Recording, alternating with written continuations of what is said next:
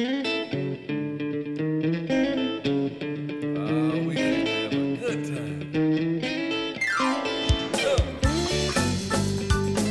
This podcast is presented to you by Passion Church, the DeSoto County campus, the fun church in Horn Lake, Mississippi. For more information, visit us at www.mypassion.church. Well, come on, help me, people. Said I know you came to praise him. You know, when I was a teenager, I had a friend who had one of those pit bull dogs. He called it Fatty Matty Mo. Her name was Matty, but he called her Fatty Matty Mo. I'll never forget that dog. That dog was sweet to him and just the happiest dog you ever seen until he left the room. Then she'd growl at me. What the world?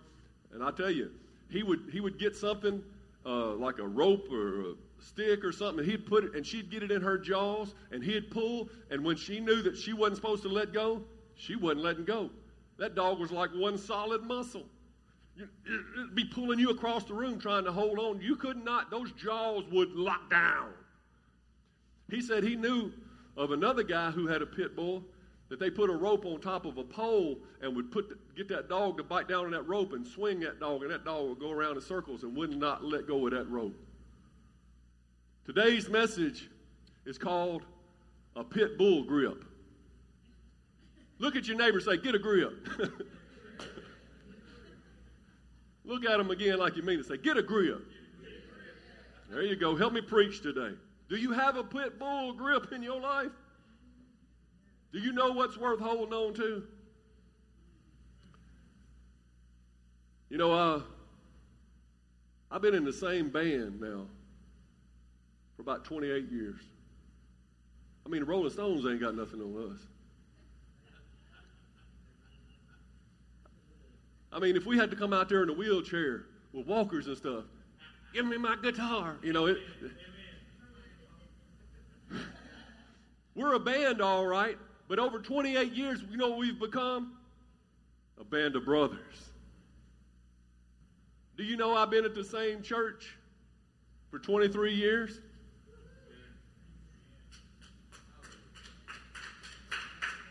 That's unusual. You think it was easy? You think there wasn't times I wanted to leave, my flesh wanted to go? But now I'm the pastor of the church I got saved in. That's awesome.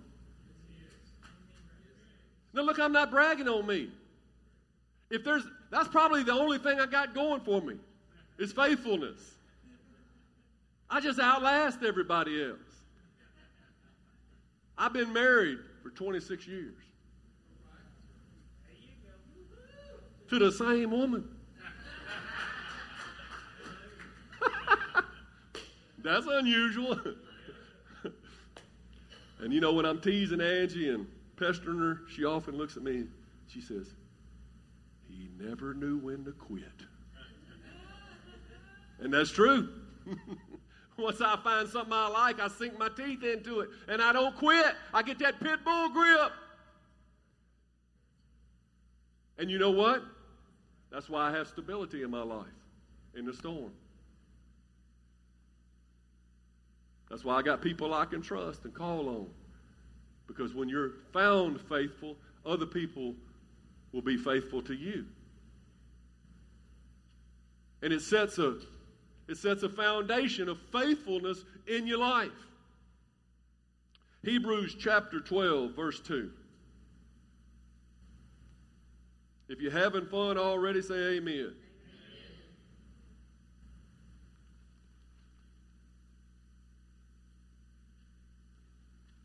Hebrews chapter 12, verse 2. This is one of my favorite scriptures. I mean, this is a scripture, if you just want to know what to do after you get saved, and I had to tell you one thing, this is it. I mean, this is it. This is what you need to know. Where's the 2 at here? Let's see.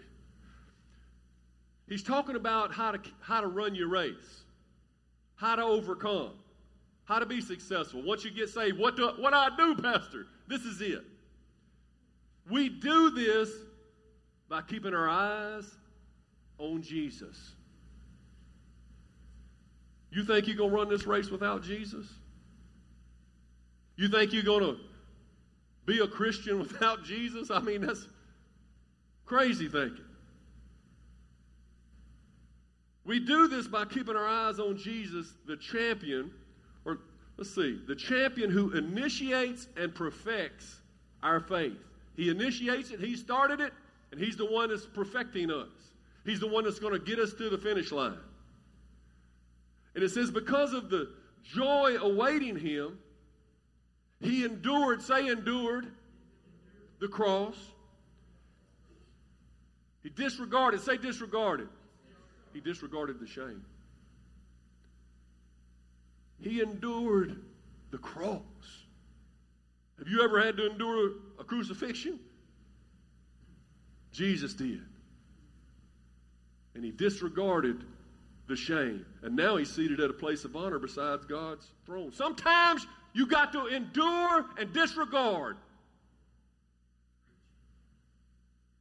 If you're going to carry your cross for Jesus Christ, you're going to have some endurance, because it ain't going to be easy.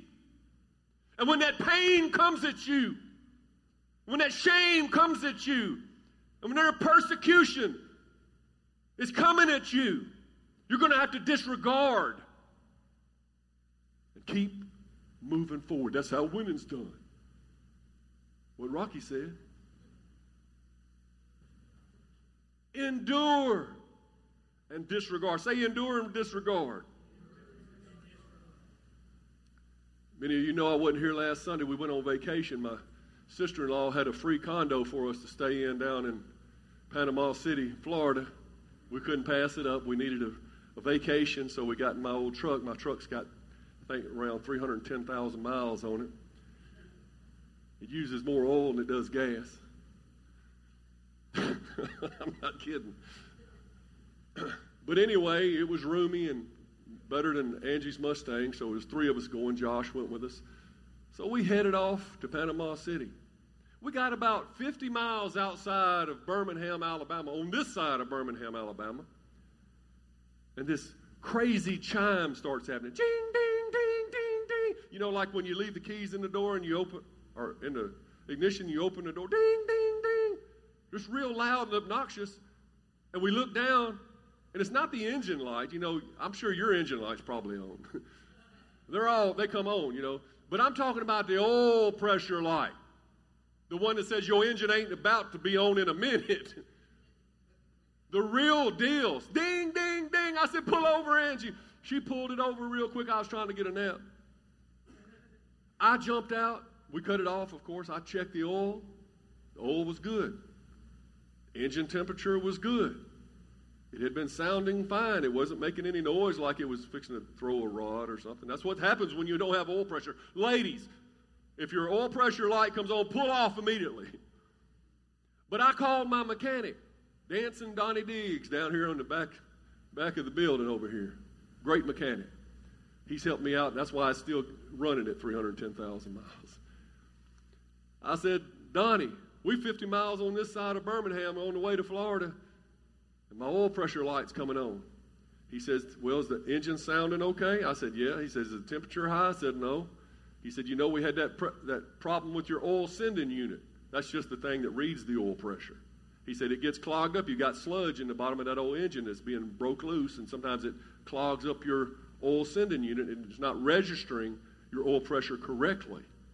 He said, that might be it. Or you could call a tow truck and have it towed 200 miles back and mess your whole vacation up. We had to buy a rental car or something and spend a whole lot of money and mess up the first day of our vacation. I said, so you think I should give it a whirl? He said, it's up to you. I said, move over, Angie. I got in the driver's seat.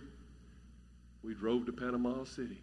Ding, ding, ding, ding, ding, ding, the whole way. I ain't kidding. We'll crank the music up just as loud as it'll go.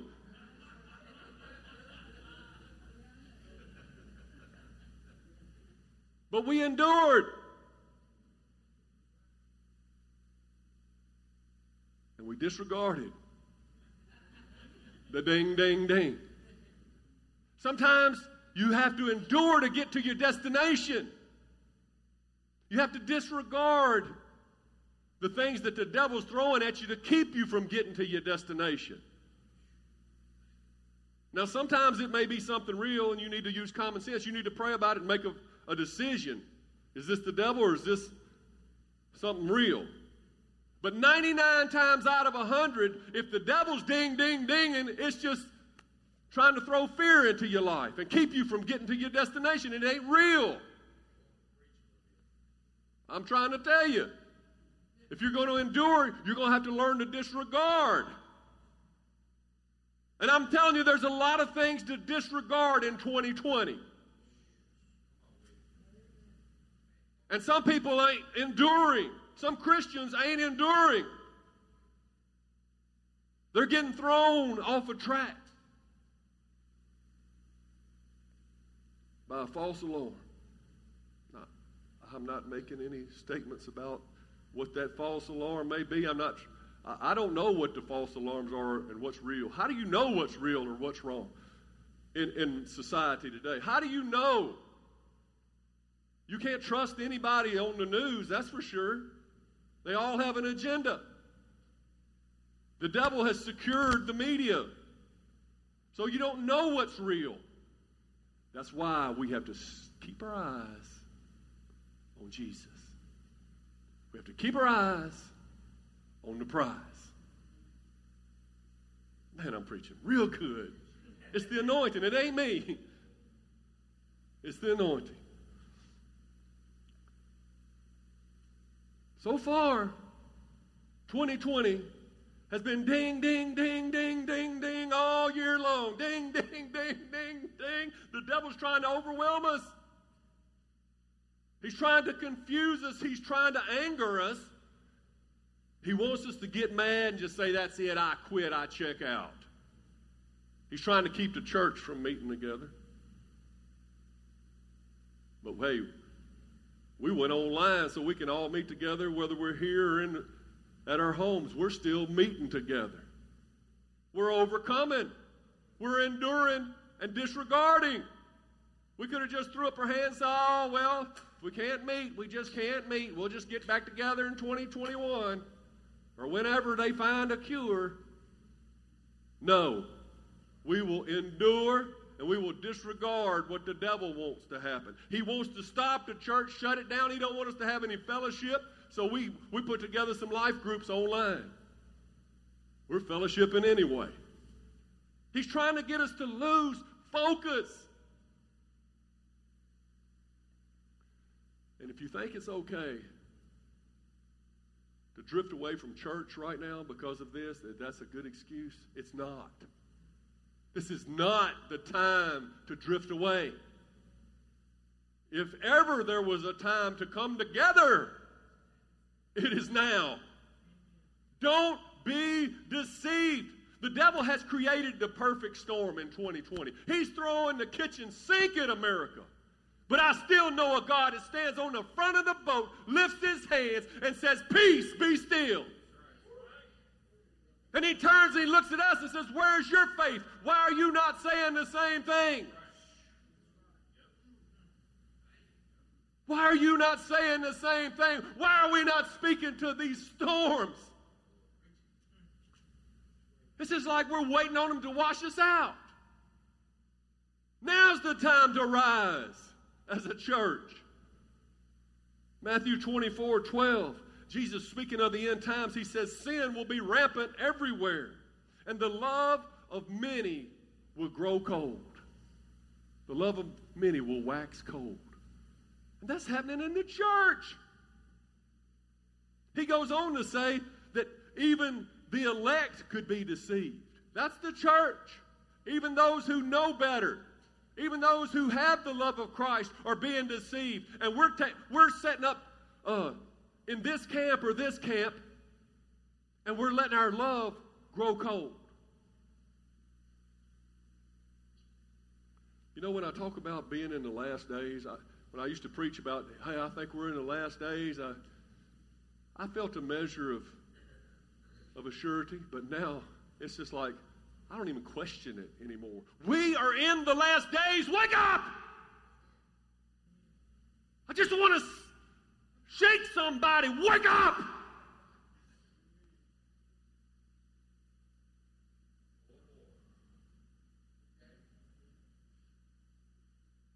If you want a lily-livered pastor that's going to sit up here and preach to itching ears in the end times, you go somewhere else. This is the time. This is what we've been preparing for. I'm here today to stir up your pit bull faith. My God doesn't stop for COVID-19. Your calling doesn't stop neither. Jesus was around sick folk the whole time. He cured lepers. He touched them. Jesus had riots around him. They were trying to kill him. He walked right through them. Say we can't get our calling done. They said, Jesus, you don't need to go to Jerusalem. Herod's there. He's going to kill you. You go tell that fox. I'll be about my Father's business. Today and tomorrow, and on the third day, I will accomplish my purpose. Make no mistake about it. The foundations of this Passion Church were not laid in vain. I'll not see it happen. We have worked too hard, come too far to be drifting away right now. We've restructured our leadership in the beginning to push more power down to the people, to give freedom to people to rise up and to hear from God for their own departments, for you to use your gifts and talents and abilities the way God wants you to use them. We created an atmosphere of freedom in this place, and that's what we sang about this morning, isn't it? This is a place to be who God called you to be. God gave us our vision, and we wrote them down on banners. He told us who we are, what we're to do, where we're going, why we're going, and how we're going to get there. And we preach about it all the time. Because we know what we believe and whom we believe and where we believe we're going. This isn't by accident. We wrote it down and we clarified our purpose as a church. It's the Great Commission and the Great Commandment to go and make disciples. That's what we're here to do. And we simplified the method. How do you make disciples? Well, maybe one person thought this, another person thought that. We simplified it. We wrote it. Know God, find freedom, discover purpose, and make a difference.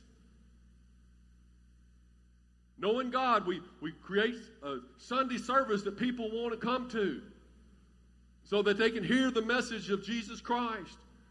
We send you out to tell your friends and your family and your co-workers about Jesus so that other people can know God. And then when people know God, they want to find freedom. So we put together life groups. So iron sharpens iron. People could get together. They could hammer out their problems and work through and teach each other how to live for God and find freedom and then discover that they have a purpose. And we discovered that we have a purpose. The church has our next step classes. And I got good news. Our next step classes are starting back up today at 1:30. You want to find out what the church's purpose is, what your purpose is in the church, how to be a leader, and how to put it into action? And from now on, every Sunday at 1:30, our next step classes are back in operation. I think now if you're thinking, you're being stirred right now and saying, I think I need to get my act back together. I think I've slipped a little bit. The next step class will be the next thing you can do today. At 1:30, go get yourself something to eat, come back. Even if you've been through the class before, you come back and go through it again. I ain't hearing so many amens as I was. I need to stop yelling at y'all. Amen. I don't think I'm not going to leave. This ain't like no church I've never been to. I'm sorry.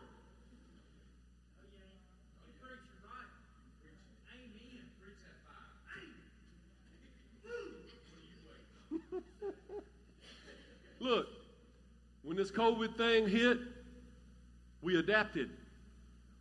That's what we do. We adapt and we overcome. We adapted. I loved Nicholas's message last week. Give him a round of applause for stepping in. Did a fine job. He told us how to witness with the mask on. I would have called your message ministering with a mask. Good job. He's trying to tell you that our responsibilities have not stopped because of the situation, because of the ding, ding, dinging. We're being distracted. Don't be distracted. We just had to change our focus. We couldn't, even if we can't minister to people at the nursing homes and places like that, we were meeting face to face. Well, then we turned our attention online to people that can tune in from a distance. And we're still preaching the message of Jesus Christ. It's still about souls and still about making disciples. And that's why our camera fund, that's why I'm harping on that. I don't beg for money.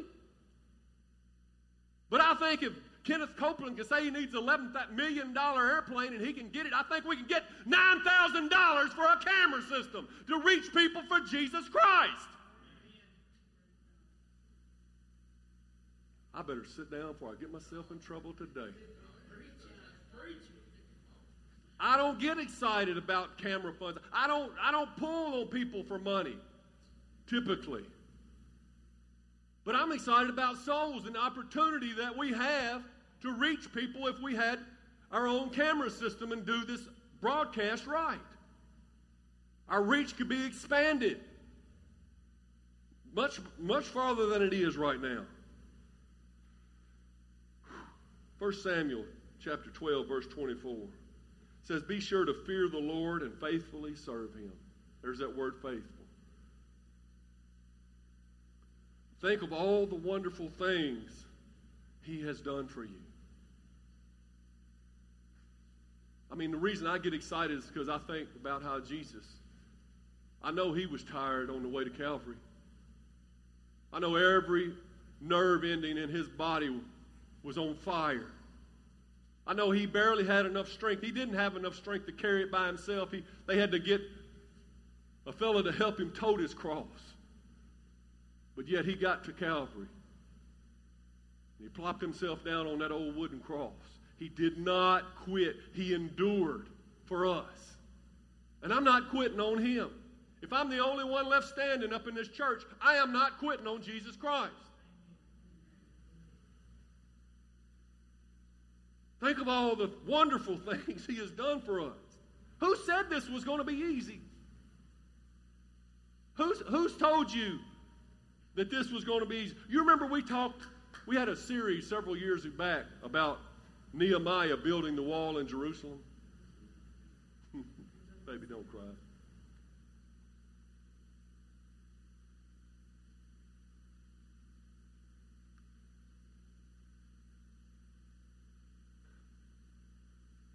We talked about Nehemiah building the wall.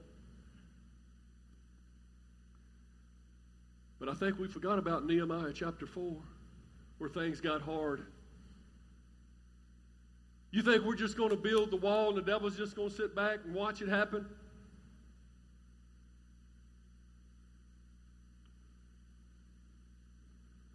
Jerusalem had been burnt down by the Babylonians. And Nehemiah and all the Jews were either killed or brought away into captivity to serve in foreign lands. And Nehemiah was serving in the Persian Empire. I believe he was with the Persians when this happened. It was Babylonians, then the Persians took over. And he got permission from the Persian king to go and rebuild the walls of Jerusalem. He had a heart to see God's city rebuilt. And so he went, and you know the story. He got everybody excited about building the wall. And the people started the work, and it just seemed excited. It's easy to say, let's do this, get everybody excited.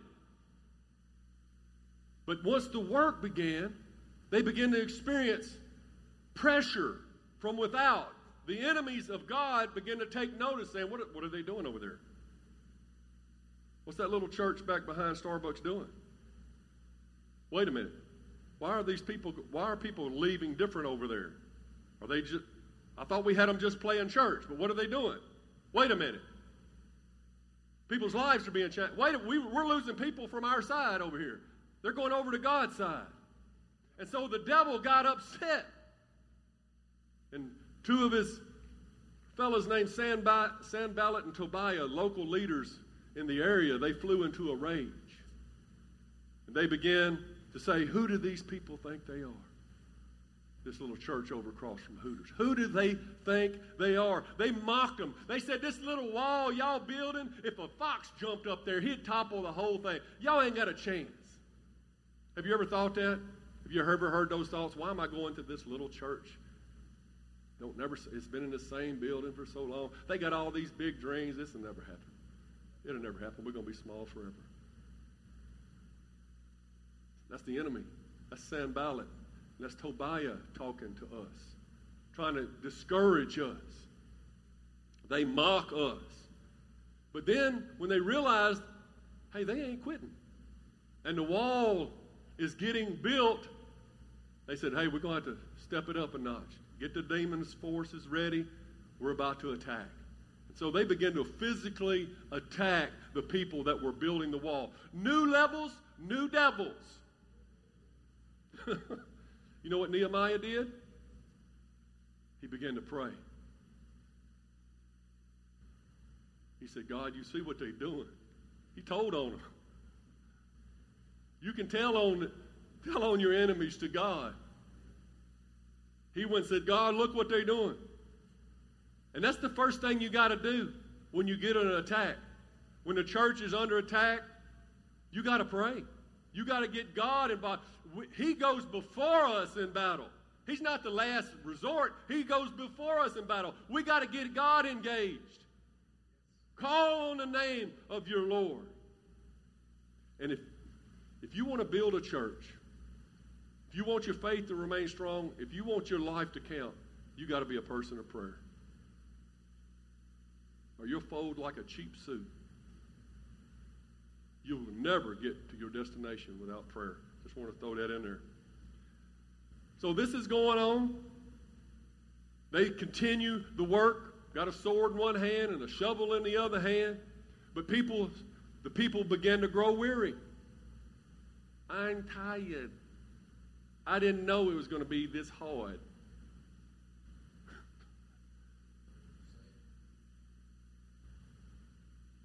Some of you are still working, still being faithful. And you're saying, where's the growth? Just when we started to take off, COVID-19 hit. What the world? Are we got to start all over? I'm getting tired. I don't know if I can keep going. They wanted a wall, but they didn't count the cost. It's easy to want a wall, but it's going to cost you something. Anything in this life that's worth having is going to cost you.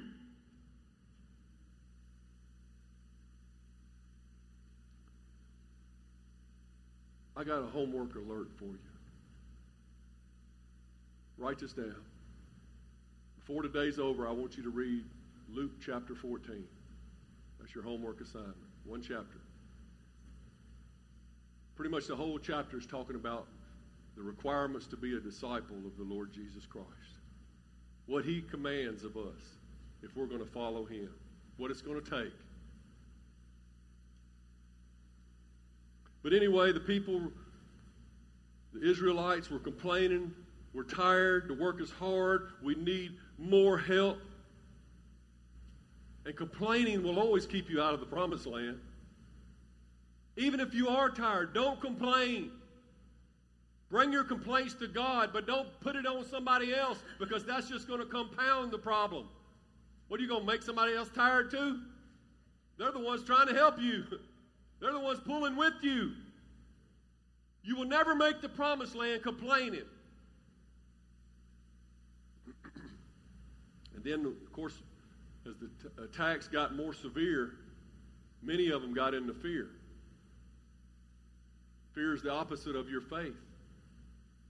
You get into fear, you lose your faith, your momentum stops. You start complaining, man, that's a recipe for being in the wilderness the rest of your life. What do you have to do? You have to endure and not be distracted. Don't be distracted. I know it's ding-ding and real hard right now. Don't be distracted. Endure and disregard the ding-ding. In Nehemiah 4:14, I love what Nemo says. He says, then as I looked over the situation, I could see him up here preaching to you right now. He said, okay, all you workers that's building the wall, church, y'all all come together. Sit down. He says, I looked over the situation. I called together you nobles and the rest of the people, and he said to them, don't be afraid of the enemy. Remember the Lord, who is great and glorious, and fight for your brothers, your sons, your daughters, your wives, and your homes. Is there not a cause while we're building this thing? We're trying to leave something for our children if Jesus tarries. At the very least, we're trying to be faithful when Jesus comes back so we're not ashamed that it's coming. We want to be busy. We are building this for a reason. So he says, don't be afraid. Don't be afraid. Remember the Lord instead. If you feel afraid, remember that your God is bigger than the devil.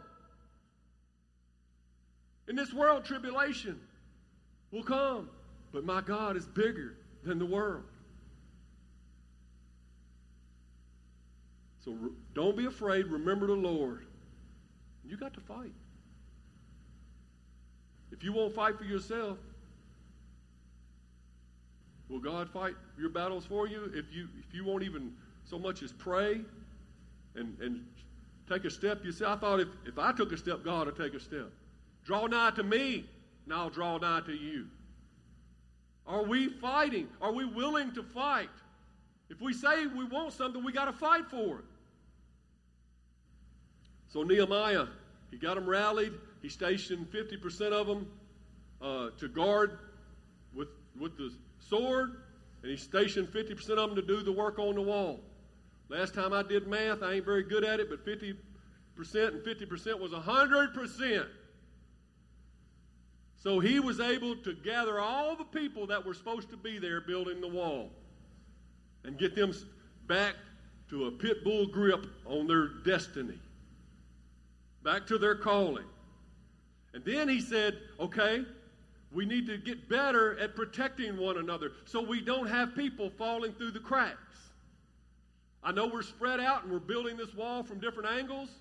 You're over here, they're over here, and if the enemy attacks, he might take a big force at one person. He says, so I want you to carry a trumpet. And if you see the enemy attacking, blow the trumpet, and everybody will rush to that place and protect one another. And that way we can fight the enemy together. So if you see a brother that's down right now, if you see somebody that's not here that should be here, not tuning in anymore, let's rush to them as a church. We got to have one another's back if we're going to get this done. We need 100% participation. Amen? Amen? If we don't fight for one another,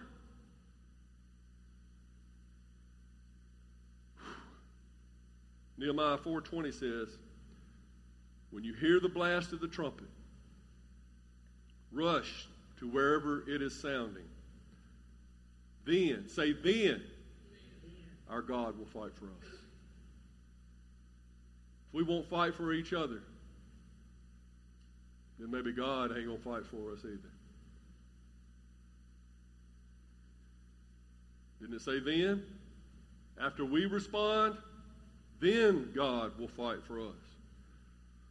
Another thing that happened was Nehemiah looked around and he saw that a lot of people weren't living within the confines of the wall that they were building. The protection, the layer of protection, the wall was for protection. And a lot of people were living in the outlying communities and then coming to work every day, coming to the wall to help build. But Nehemiah says, no, the attacks are getting so strong, we can't have that. If you're out there, you're on your own, You need to come inside the protection. And what I'm trying to tell you with saying that is, if you ain't in the church right now, you certainly need to be. Don't be saying, I'm a good Christian, but I don't watch church on TV and I don't go to church anymore. This whole thing's throwing my world into a tailspin. You want your world to be turned into a tailspin. I'm telling you, it's about to be if you don't get yourself back in the protection of the church. These walls of the church are for a reason. To protect one another from the attacks of the enemy. So he brought everyone into the church. Now is not the time to draw apart, but to draw together. And then last thing I saw was, it says that everybody carried a sword. And we know a sword is an analogy for the Word of God.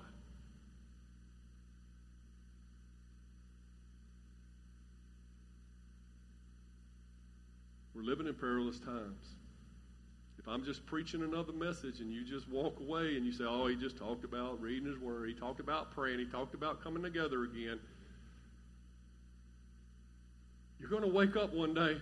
Noah talked a long time about getting on the boat. And they all just disregard it. I'm not listening to that. He always says, Noah always says, get on the boat. It's never going to rain. Wake up. I can feel the drops already. It's raining. We got to stay together.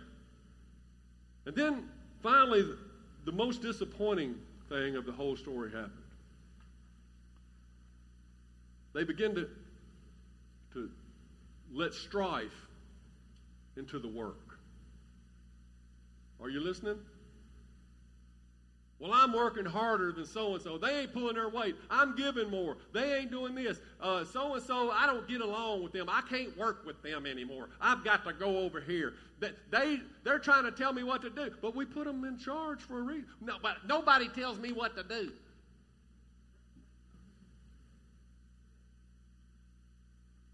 Strife. People begin to complain about one another.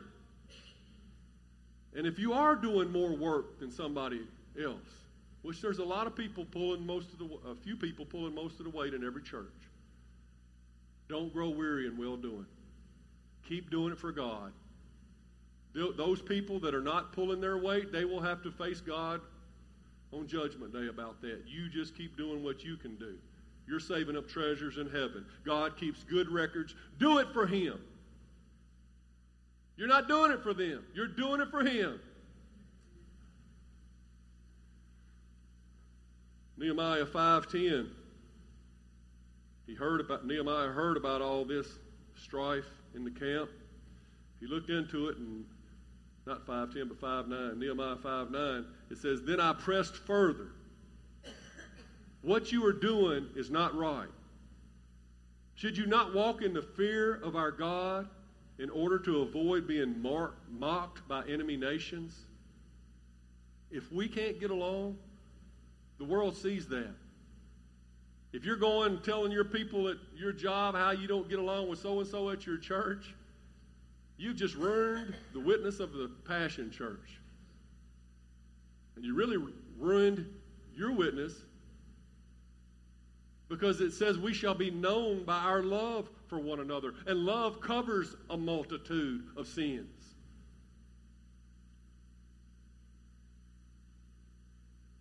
Do you want to be mocked by the enemy? My question is, are we treating each other right?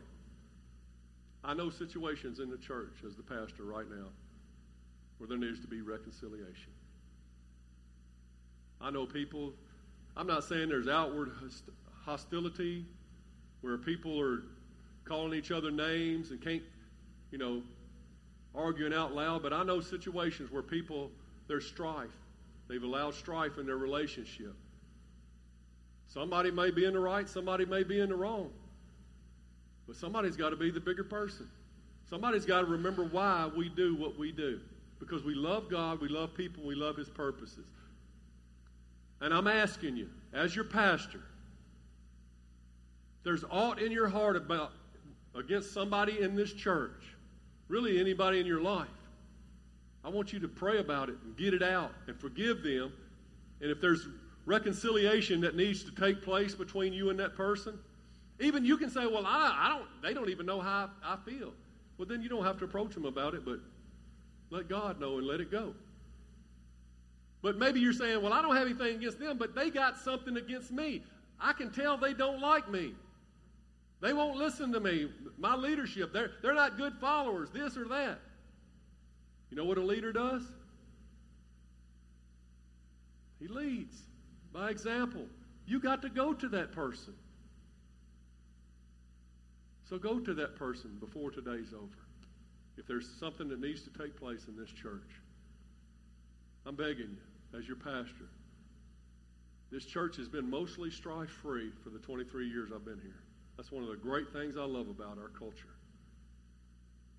But, you know, at this time, there's every reason, every opportunity to be like the world and get upset with your brother or sister about this or that. We've got to root it out. That is a cancer on the church. Where strife is, there's every evil work. What does it say? It's like the sin of witchcraft or something. We're not bringing witchcraft in our church. I know sometimes I just want to go to people, sit them down, and say, okay, you two work it out. But there's little fires all over the place. I can't chase you all the time. Sometimes I'll sick somebody on you. Brother Richard, would you go talk to so-and-so and see if they can get along? Nicholas, could you? And I can't use Richard because he's into it with everybody. No, just kidding. I'm just kidding. Look, we laugh together. We love together. We serve God together. We can get past the little foxes. And so I'm asking you as your pastor, when I told you to read Luke 14, did you say to yourself, I'm not doing that. I don't do homework. He don't tell me what to do. If I told you to go to your brother just now, and I said, you know, make it right with your brother, you're saying, I'm not doing that. You know what that says? It says something about your walk with Jesus. It says that you won't listen to the authorities that God has put in your life.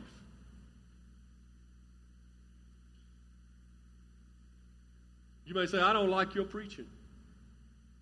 I don't think you're a good guitar player. I think you're ugly without your little goatee. You say you don't dress good. Your mama dresses you from Kmart. You can say all that you want about me as a person. But ultimately, God put me in authority over this church. You should respect me for the authority that God placed. And if I ask you to do something, you really should do it. Or you're not rebelling against me. That's why I don't get all upset. If I ask you to do something, you don't do it.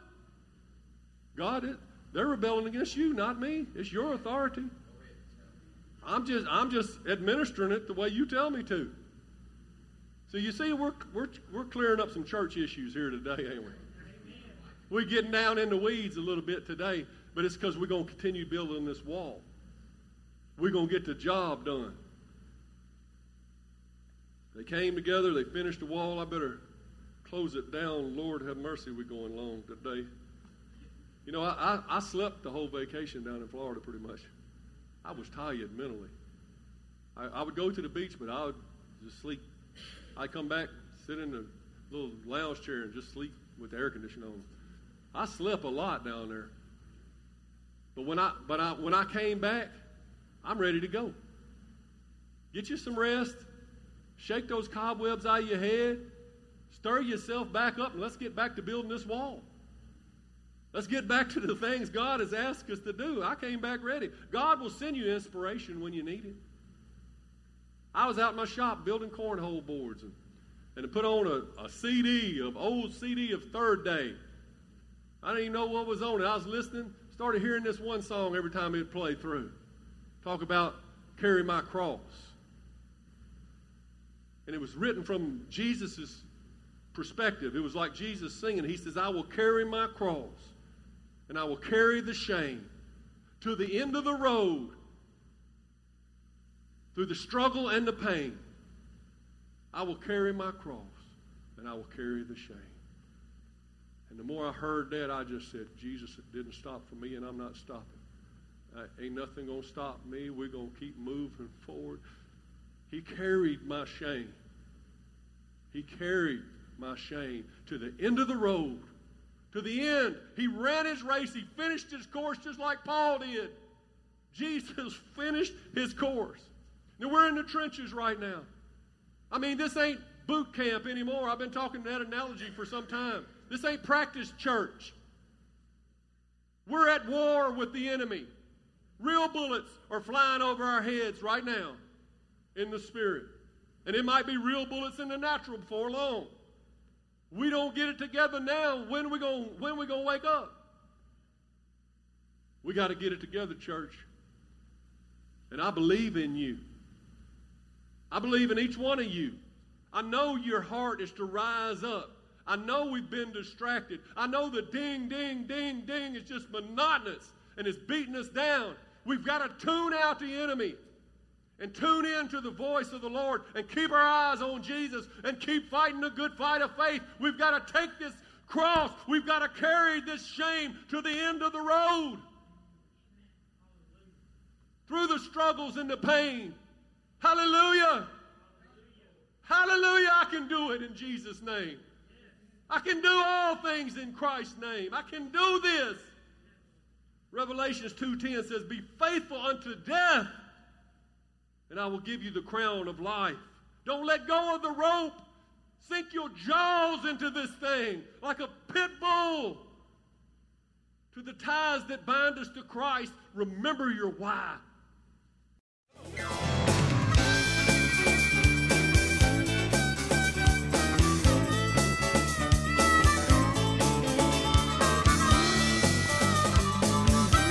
Thanks for listening to the podcast today. We hope you enjoyed it and that it inspires you to live out God's Word. For more information, visit us at www.mypassion.church.